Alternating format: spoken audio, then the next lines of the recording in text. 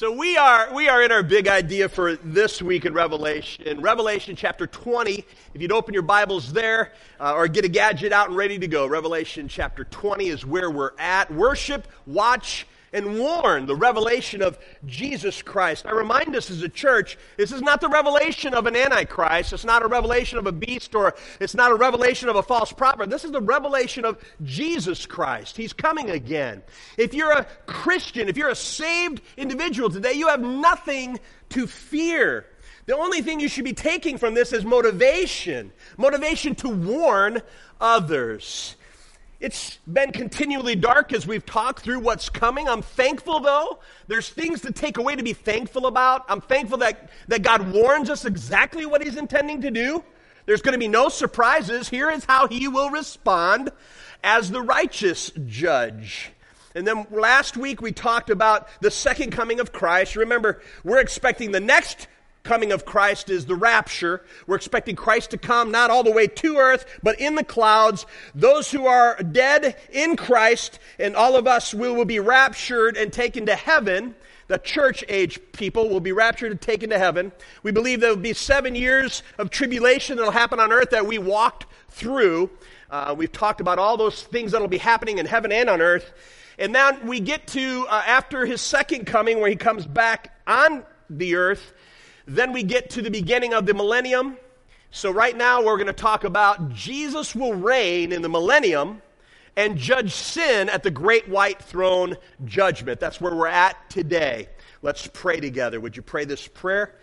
You don't need to say anything out loud, but if you would just silently say, God, since there's something you want me to hear, I'm willing to listen.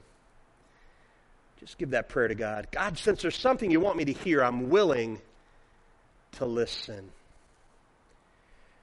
And God, may you be glorified. May everyone hearing this message be edified, and may Satan be horrified. In Jesus' name, amen. Everybody say horrified. Satan should be horrified with this message today, because we learned the fate of that dastardly dragon. We learned his destiny today, and where he will be taken care of once and for all. And so we're in Revelation chapter 20. A key verse coming out of this passage today is, blessed and holy are those who share in the first resurrection. The second death has no power over them, but they will be priests of God and of Christ and will reign with Him for 1,000 years.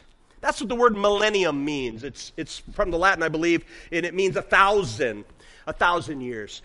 As I say every time when we talk about issues like this, there are different opinions on the millennium.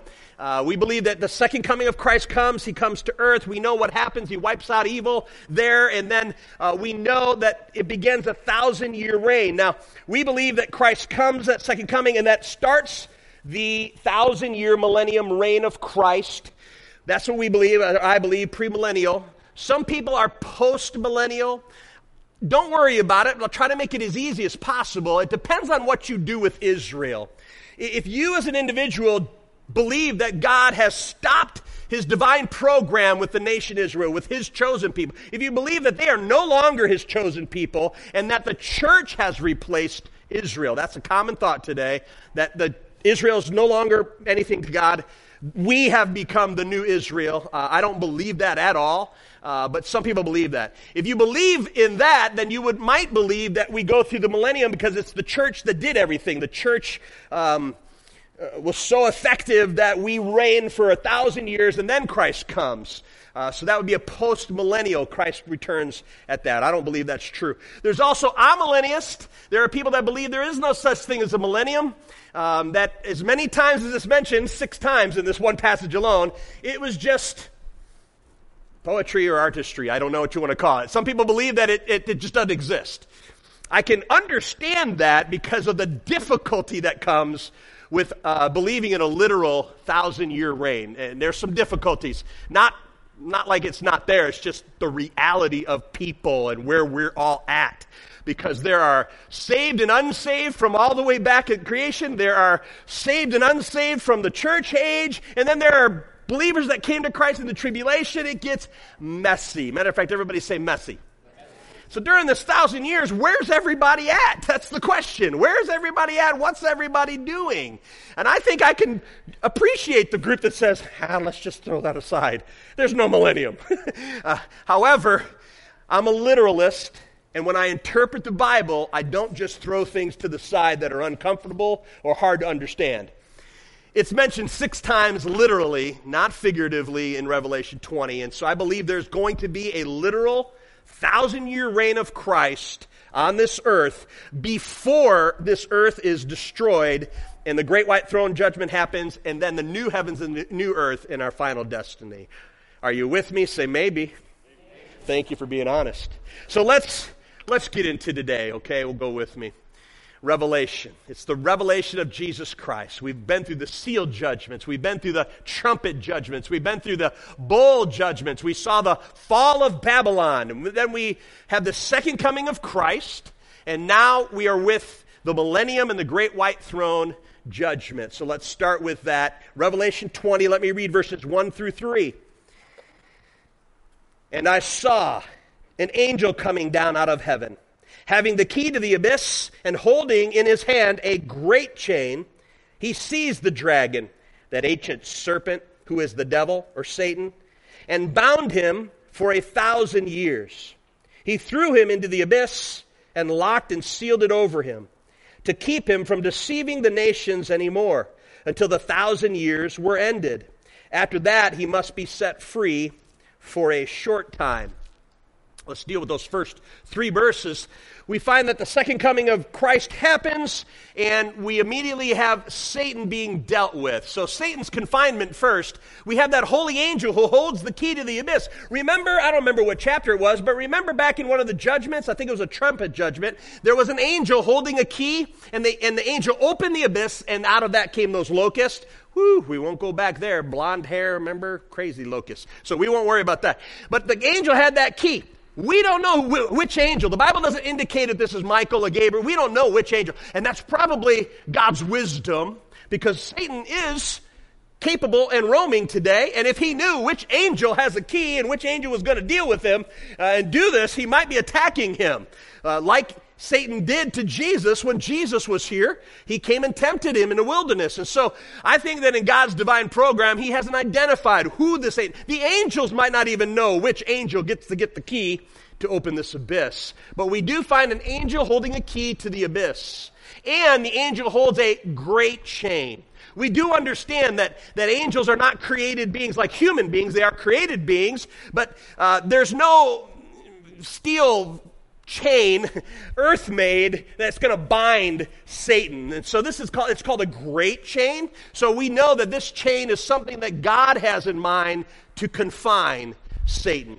What do we have about Satan's description here? Well, we got 4 names that the Bible gives here. He's called the dragon. No offense, Lake Orion. Where are Lake Orion dragons? Any Lake Orion dragons here? I am so sorry, Lake Orion dragons. You bunch of Satan people. No, I'm just kidding. We go to restaurants, and I love to get the dragon burger. No problem with Lake Orion. But I wouldn't want to be called the dragons, especially when the Bible's talking about Satan.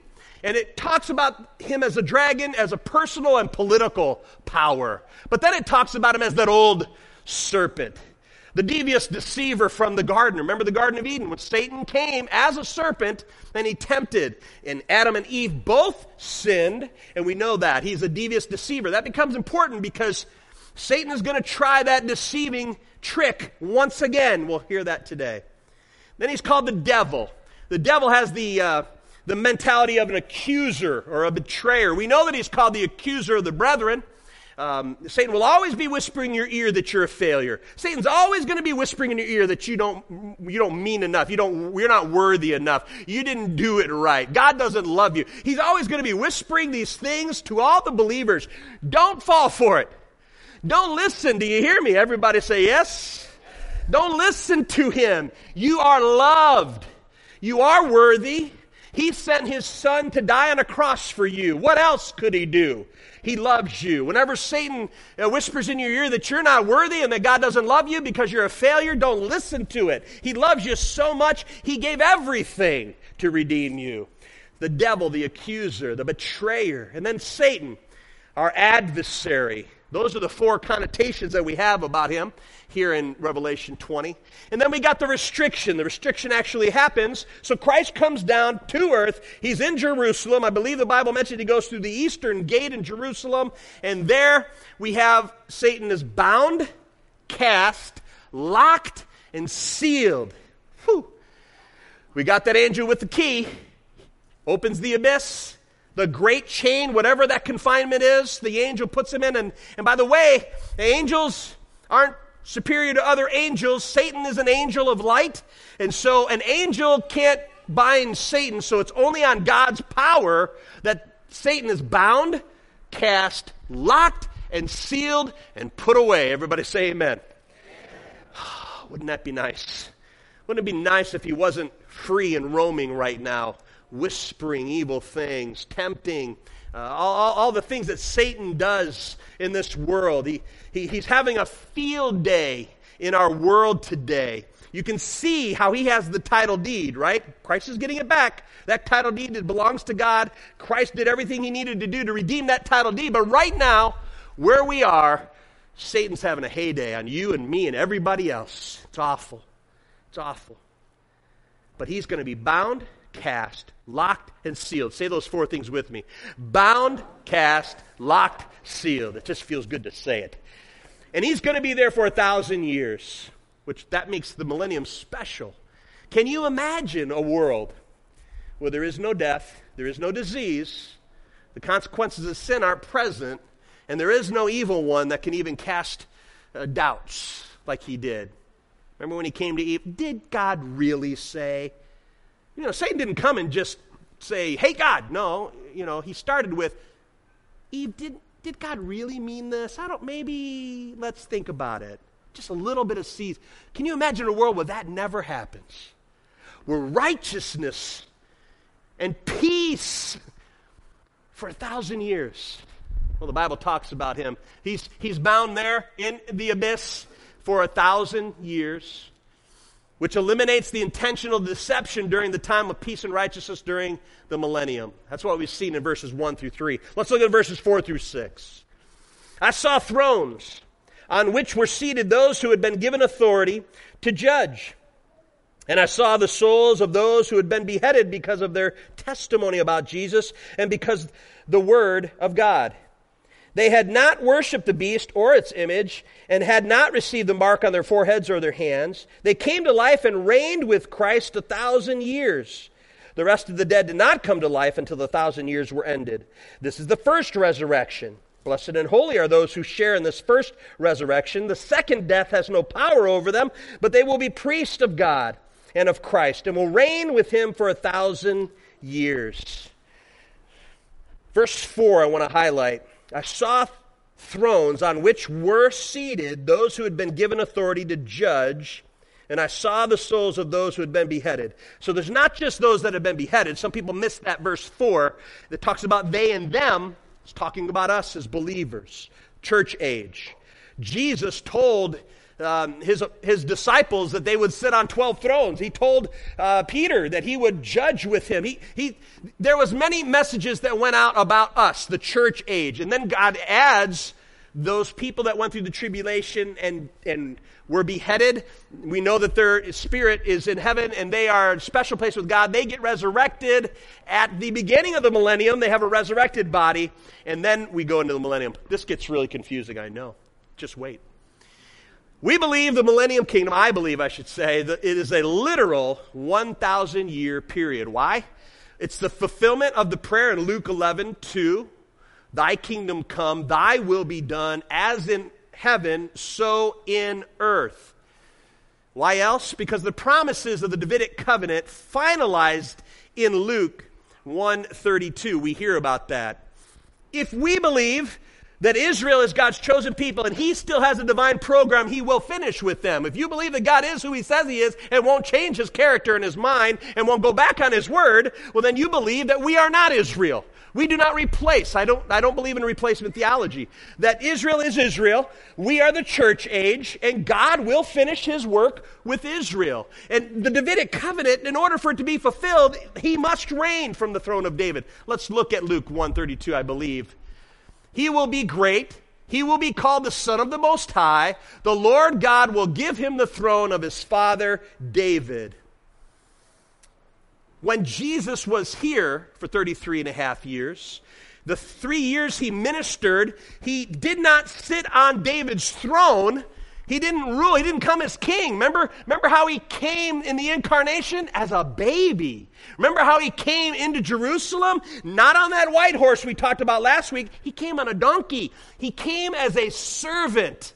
Everybody say servant. So he did not sit on the throne of David when he came. He was a servant. But when he comes back again at the second coming, he will come as king. And he will sit on that throne. If we believe that he fulfills the covenants, then he must do these things. So that's about the millennium. So who are the rulers and who are the ruled in the millennium? Okay, friends, look at me in the eyeballs. Listen, I love you. I don't want you to hate me today. I'm going to say some things today that I've debated whether I should say out loud or not. Nobody talks about most of these things, and it's going to make some of your heads are going to explode. I remember months ago, I happened to make that comment that nobody right now is in heaven or hell. Remember I made that comment? There is no such thing as heaven and hell right now. There's Hades and paradise. Remember I said that? Because heaven and hell are future events, and there has to be judgments for people to be sent there. And everybody went home and said, Pastor said Grandma's not in heaven. Okay, listen. I want to retract and make sure you understand this. The Bible uses the term heaven pretty loosely. And technically, theologians, eggheads who like to read lots of words, we like to be very specific. And so when somebody dies, if you're a believer and you die, the Bible makes it clear that if you're a believer and you die, you are in the presence of the Lord. We call that paradise. You're with the presence. If you want to call that heaven, you're okay. I'm not going to fight you. Don't come beat me up. If you want to call that heaven, you can call that heaven. But technically, it's paradise. It is a place where we're waiting for the final judgments. But it's going to be heaven-like. It's all good. Grandma's happy. It's all good. Okay? People don't go to hell when they die today. Old Testament people that died, they don't go to hell. There's a place called Hades. I won't get into Hades. I won't talk about the levels and the places in Hades. Let's just say Hades. It's not hell. But it is an incarceration point right now for the unbelievers. Okay? So then we got to start talking about in the millennium, where's everybody at? We've got saved people from the Old Testament, unsaved people from the Old Testament. We've got saved people from the church age, unsaved people from the church age, believers who were beheaded during the tribulation, and believers who never died and lived through the tribulation. So I'm going to give you this as a side note. And I'm going to say, in case you get angry, this is for free. Okay? So you don't get your money back. I'm just telling you right now, this part's for free, and I'm just doing this for everybody's benefit because I thought, my goodness, I've got to put a slide up to explain this. Old Testament believers, before Christ came, before the church age, Old Testament believers, currently, their spirit, not their bodies, but their spirit and soul is in paradise. What I mentioned before. You want to call that heaven, you're okay. They will be resurrected pre-millennium. They will have a body, physical body with their soul pre-millennium. Christ's return, second coming, they get a body. Church age believers, I hope that's me and you, because as you go through all these options, this is my option. I want this option really badly. Church age believers, currently, when we die, paradise. Technically, you're in Ortonville right now, not paradise, but close. But when you die in the church age, your spirit, soul, goes to paradise with the presence of the Lord like heaven. During the rapture, when Christ comes again, the next thing on the tribulation or the timeline, when Christ comes again, the horns will blow, the shout will go, we will take off, and we will have a resurrected body at that point, at the rapture. Tribulation martyrs. These are people who were beheaded because they wouldn't take the mark of the beast and they stood for the word of the Lord. Special place in God's heart for them. They lost their lives. Their spirit is currently in will be currently in paradise, okay? But they will be resurrected, get their body with their soul at premillennial. Tribulation believers. Now here's what we hardly ever talk about. There are some that make it all the way through the 7 years and don't take the mark of the beast. They don't worship the Antichrist. They stand for the word of the Lord and they survive. They are human. They are like you and me. Born with a sin nature, but exist and survive. They're a whole different, they have natural bodies, resurrected death. Some point there's a death. It says, God says it's appointed unto man once to die and then the judgment. But they're alive at the end of the tribulation and Christ comes back. I'll just leave a question mark for that point. The unsaved. Currently, their spirit or soul is in Hades, resurrected post-millennium. At the end of the millennium, at the great white throne judgment, their bodies and souls unite, and that's where the great white throne judgment happens. There's a resurrection. That's why in Revelation it says the first resurrection, the second resurrection. I just want you to know where all these people are because it makes a big difference when I talk about the millennial. We skip right over the part where it says we will rule with Christ during the millennial age. We like that, but have you ever stopped to wonder who is there to rule? Who is there to rule? Okay, friends. As I understand it, I want to take a drink first. Oh, my goodness. As I understand it, the humans, like you and I, who survive the tribulation and are alive when Christ comes back, will stay on this earth, and they will be the ruled. We will come back with Christ. We're resurrected. We have the resurrected bodies and souls. We will come back and we will reign with Christ over those humans on the earth. If you play that out, you need to understand that they have a sin nature. It's important for you to understand.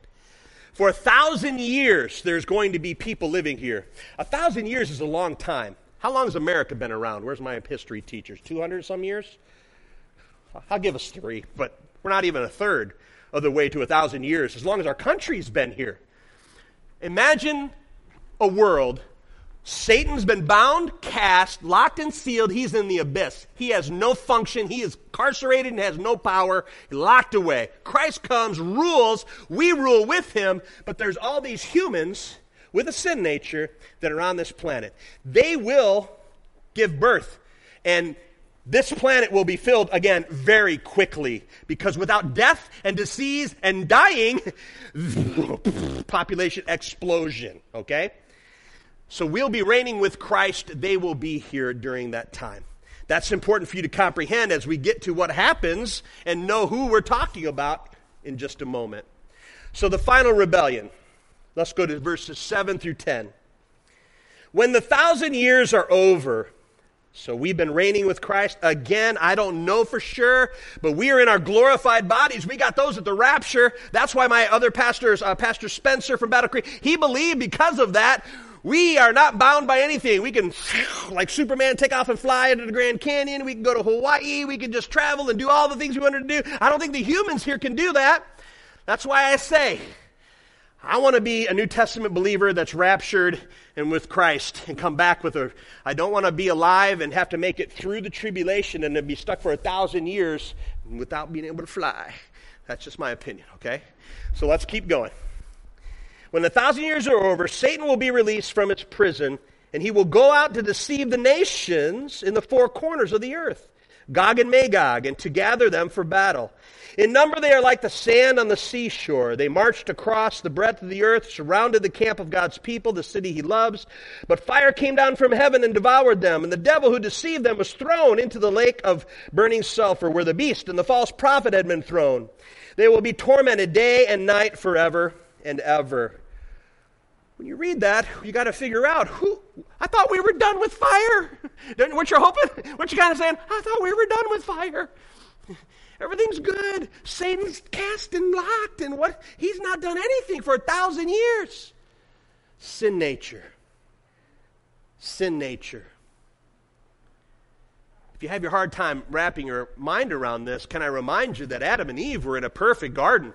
Perfect, had everything, every need. They walked with God. They had fellowship with him. It was great. It was perfect. But sin entered the world, and death by sin. Because sin entered the world, all men are sin cursed. You're born with a sin problem. If you're here today and you're struggling with, I'm not that bad, okay, you can be really, really good. But you got a sin nature, and that sin nature has to be dealt with. You're not perfect. Nobody here is perfect. Because we have sin, that's why God sent Jesus to die on a cross. And so we need his forgiveness of sin.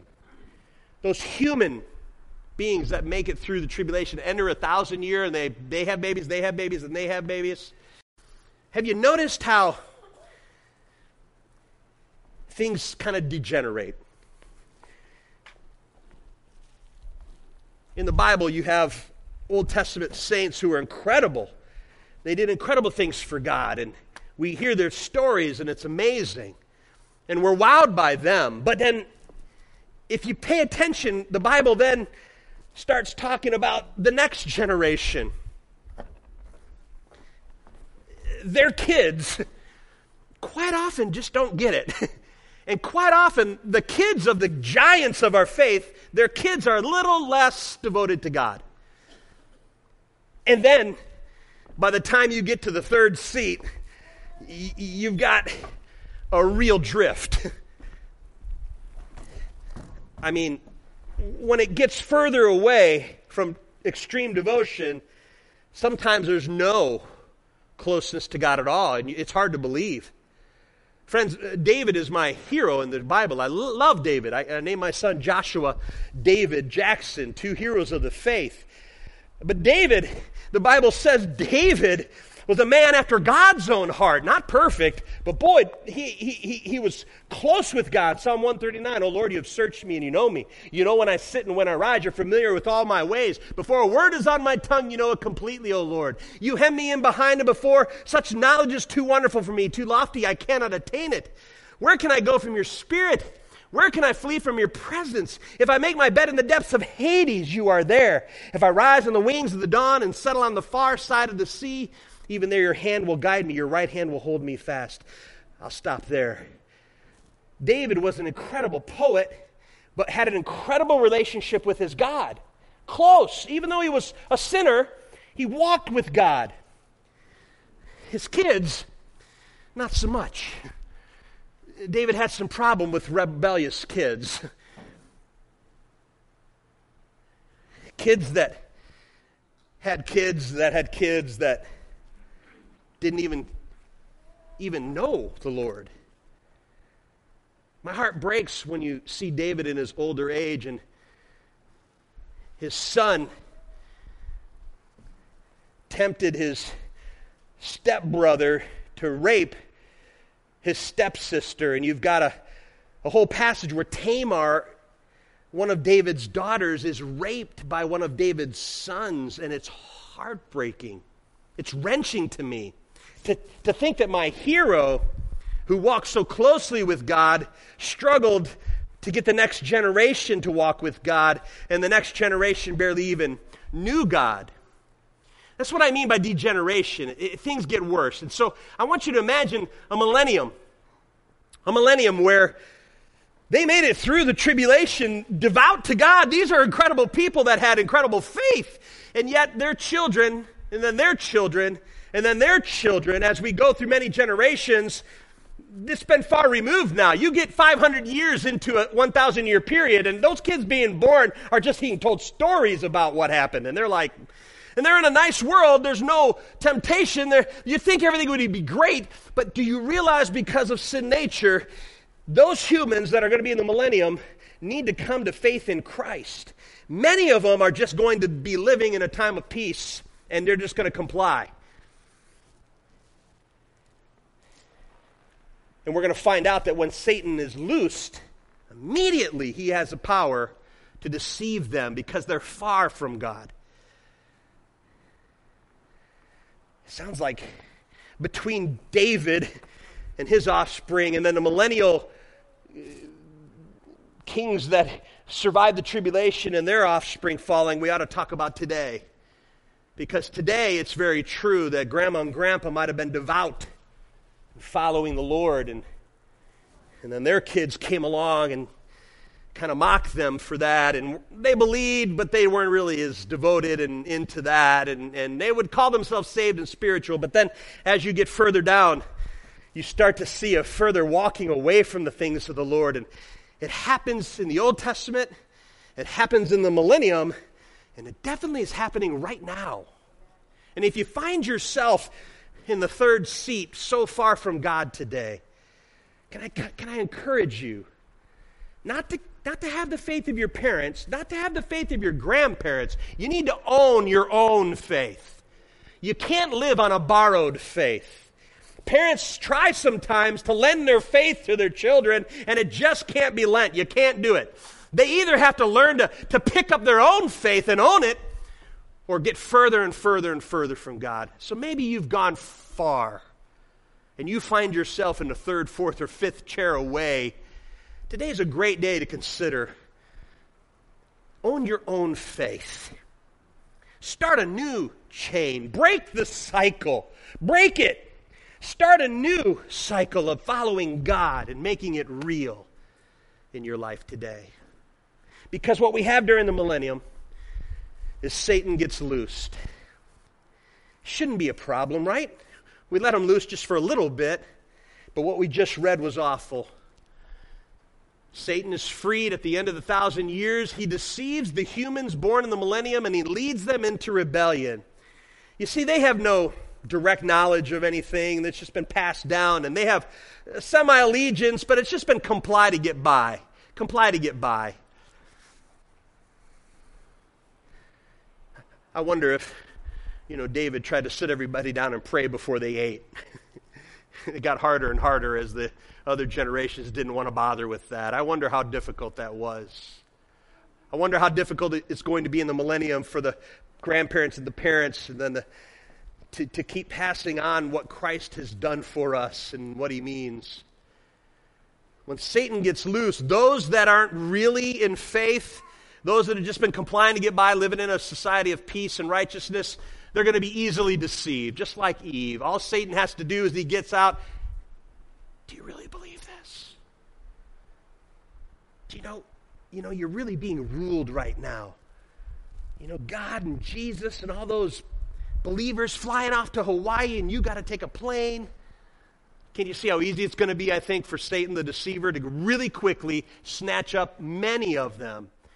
And those that rise up with Satan will be destroyed, the Bible says. At that point, Satan is cast into the lake of fire, joining the Antichrist and the false prophet forever, is what we're told. That brings us to the great white throne judgment. Verse 11.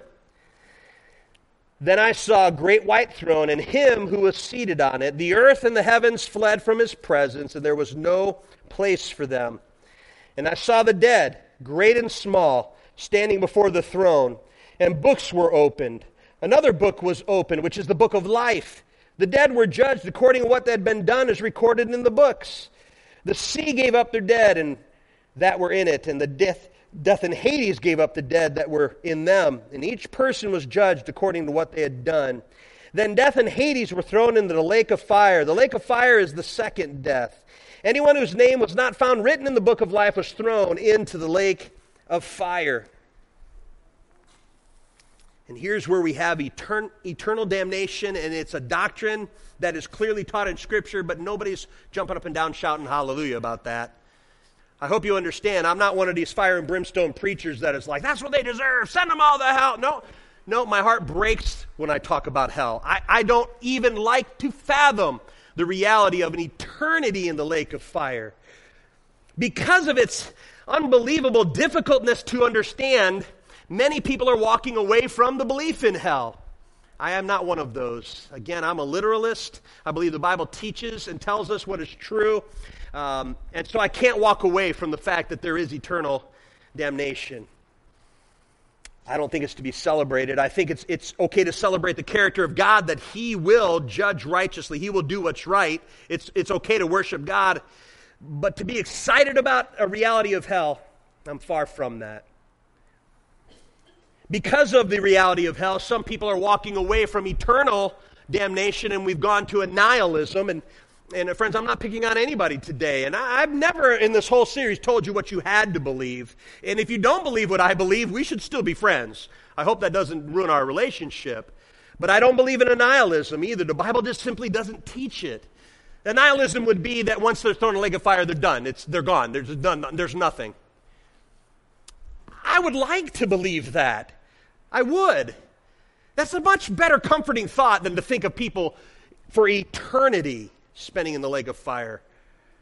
But the Bible seems to teach that there is an eternity. I don't rejoice in it. All the more reason why we should be inspired to warn people. We have every opportunity now to come to faith in Christ, and you don't have to worry about that destiny. Wherever you stand on that, let's be clear. Sin must be judged, and God will judge that. Whether you believe it's an annihilation and they're done, whether you believe in an eternal damnation where they'll forever be in darkness without the presence of God and in suffering and torment. Wherever you fall on that line, let's all agree that God is just and He is right and He will deal with sin. Following the millennium and the final rebellion, it will occur outside this present universe. I hope you noticed there that we went from the second coming. He dealt with some things. And then the Bible kind of indicates that this present earth is not where the great white throne takes place. Where does it happen? I don't know, but it's outside of this universe. The unsaved of all ages will be called out of Hades and united with the resurrected bodies. And the unsaved will be judged for lack of justifying faith. And the unsaved are cast into the lake of fire for eternity. The book of life is opened, and your name is there or your name is not there. This morning, I can't end any other way but to say, make sure your name is written in the Lamb's book of life. Make sure your name is there. I don't have time to preach it today. We're wrapping up and just about done. But I do that whole message on famous people that I know. I was Michael W. Smith's bodyguard. I got to hang out with DC Talk. I tell you about all those people. Remember? And you're all like, and then at the end I say, I know them. Did I tell you that Tim Hawkins and I were in an elevator together in Tennessee? Did I tell you about that? Yeah, Tim Hawkins. I could say I know them, these famous people, but I really don't know them. How do I know that I don't know them? I sound like 1 John chapter 3. You should read that. I know that I don't know them because they don't know me. If Michael W. Smith walked in here, he's not going to say, Don, my favorite bodyguard of all time. No, he wouldn't remember me. I'm 70 pounds heavier and a lot lighter in the hair department. He wouldn't recognize me. He doesn't know me. My friends from DC Talk would not know me. Tim Hawkins definitely wouldn't know me. The question you must answer today about is your name in the book of life is, does God know you as His child? We can spend all day talking about how much you know, but apparently what you know doesn't matter. What God knows matters. There's going to be many people, Matthew 7, look it up. Many people on that day of judgment is going to stand before holy God. And what is He going to say? Depart from me because you didn't know me enough. No, that's not what He says. Depart from me because you didn't give enough. That's not what He says. Depart from me because you didn't serve enough. That's not what He says. He says, depart from me. I never knew you. Does God know your name? Has there been a time in your life when you've gone to Him in faith, complete faith, all in faith, and said, God, I know I'm a sinner. Please forgive me of my sin and come into my life as Savior and Lord. That's the moment where your name is written down and He calls you His child. And if He calls you His child, He knows you. He knows you. When Julie and I are at a party yesterday and there's 200 people there and we hear our son's voice, we know him. When we see Josh, he's ours. We know him. Does God know you as His child? Have you asked Him to forgive you of your sin? I can't go any further. Would you do me a favor and everybody just bow their heads and close their eyes? No one's looking around. Can I ask you today, do you need to receive that today? If you've never done that before and you're saying, I need to have my name written down. I need to ask forgiveness of sin. Would you do that by simply just raising your hand and letting me know? PD, I need to do that right now. Would you raise your hand and we can pray? I'll walk you through it. Anybody in this room? If you need to do that, I encourage you to come and see somebody or pray that prayer right now where you sit. Secure it and know that it's done. Know that you're a child of God. Know that He knows you by name and your name is in the Lamb's book of life. I'd ask my team to come up, the worship team. We're going to close this out here in just a moment. But Father, I want to pray. I want to pray a blessing on your church at Oakwood. These have been difficult days going through Revelation, hard things that are seldom talked about. And God, we don't claim to know it all. I don't claim to be right about everything. But God, I do pray we'd understand that this is the revelation of Jesus. We're thankful that you've told us your plan. And God, we rejoice in the fact that knowing our salvation is secure. And God, we ask that if there's anybody here that does not know you, that today would be the day. No more doubts, no more worries, but they would secure their salvation today by asking for forgiveness of sin and coming to you. We pray all that in Jesus' name. Amen. And while I get my guitar on, I want to say, may God bless you, may his face shine upon you, and may he give you peace. God bless. You are dismissed.